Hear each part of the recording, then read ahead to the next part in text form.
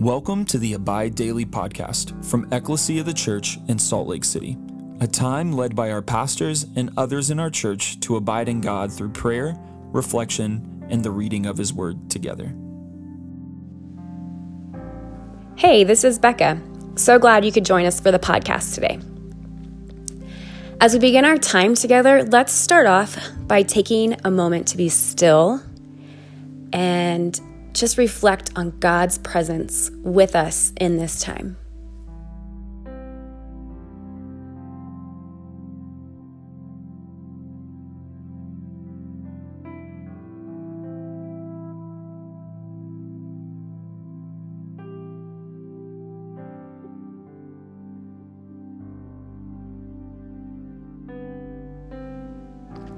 Knowing the encouragement that He is with us, He also wants to hear from us. So now let's take a moment to share with Him where we're at, how we're thinking and feeling. Also take a moment to thank Him for all that He has done, all that He is doing, and all that He will do.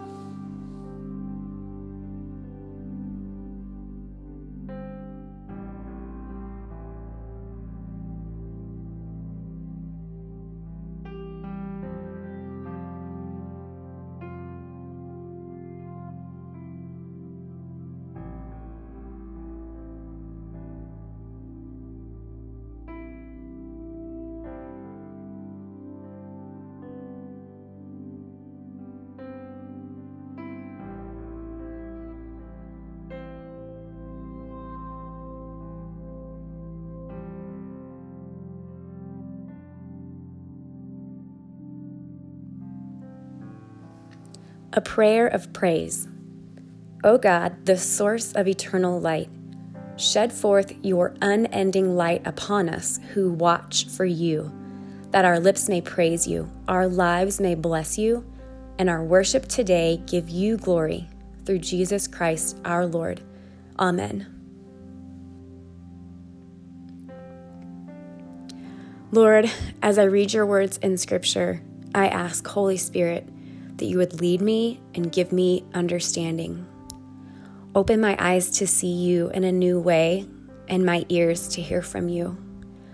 Lord, would you draw us near to you, meet with us, and lead us into your kingdom today. The reading today is Isaiah 65, starting in verse 17 through the end of the book. I will be reading verse 17 through the end of chapter 65. For behold, I create new heavens and a new earth, and the former things shall not be remembered or come into mind. But be glad and rejoice forever in that which I create. For behold, I create Jerusalem to be a joy, and her people to be a gladness. I will rejoice in Jerusalem and be glad in my people. No more shall be heard in it the sound of weeping and the cry of distress. No more shall there be in it an infant who lives but a few days, or an old man who does not fill out his days. For the young man shall die 100 years old, the sinner 100 years old shall be accursed. They shall build houses and inhabit them. They shall plant vineyards and eat their fruit. They shall not build and another inhabit. They shall not plant and another eat. For like the days of a tree shall the days of my people be, and my chosen shall long enjoy the work of their hands.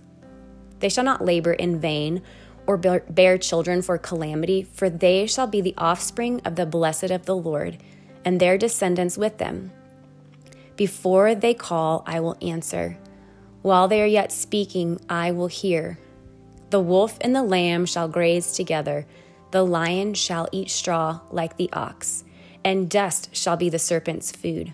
They shall not hurt or destroy in all my holy mountain, says the Lord. This is the word of the Lord. Thanks be to God. As we wrap up the book of Isaiah, I hope you can look back and really see that the Lord has hopefully taught you some really new things. Maybe Isaiah is a new book for you, but Isaiah is really awesome in the sense that it really parallels the whole of the Bible. From beginning to end, it really gives that full picture from Genesis to Revelation. So it's of no surprise that as we wrap up the book of Isaiah here, we can really see Revelation paralleled with it as it begins to paint a picture of what God will do, how he will create a new heaven and a new earth, how he will redeem all things.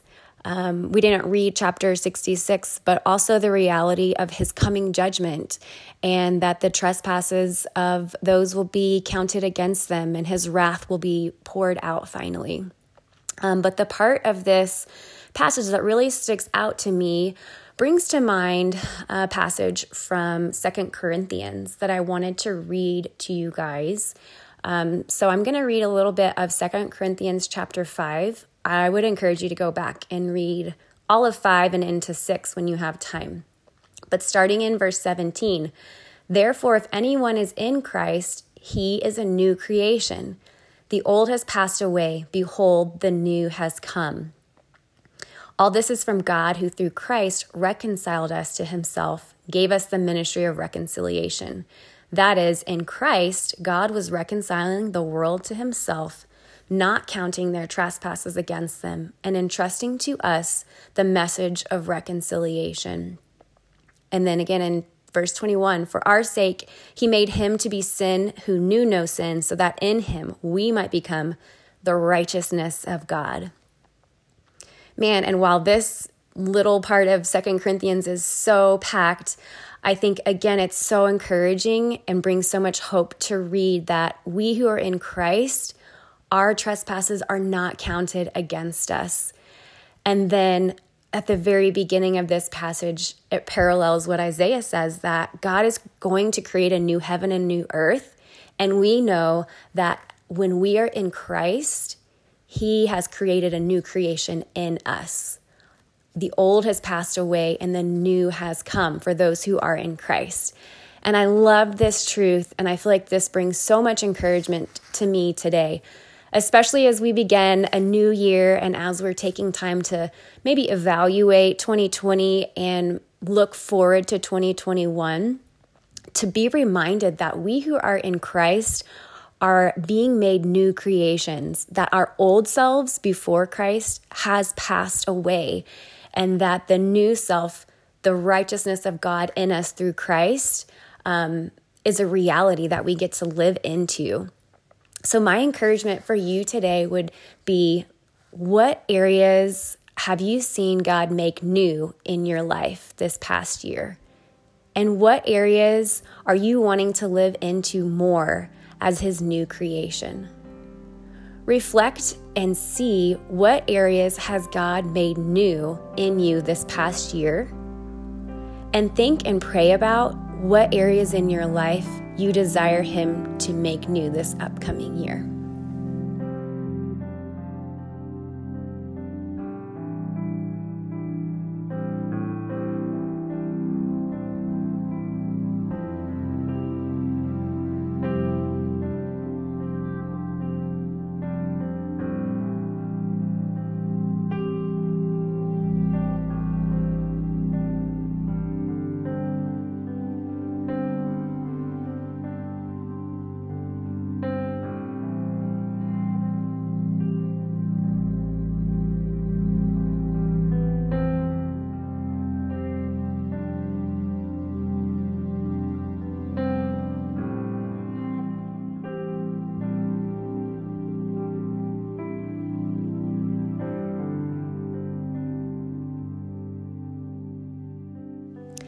Father God, I thank you for these past few months and studying Isaiah together. Thank you for your character that's revealed in this passage, that you are the ultimate redeemer of all things, and that we get to see the current reality of that in our own lives, that through Christ, when we are united with him, that you make us your new creations. Father, and I pray that as we spend time to reflect and see how by your grace and through the power of the Holy Spirit this past year, Through trial and through hardship, you have made us new in some really significant ways, and we thank you for that. We praise you for that.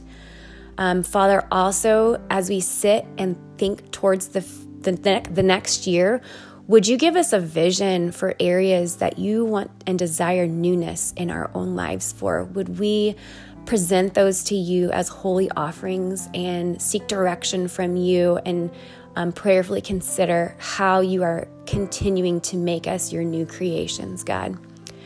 Thank you for the reality that you are coming again and that we long for and see that you long for a new creation, a new heaven, and a new earth. So God, thank you for that hope that we have.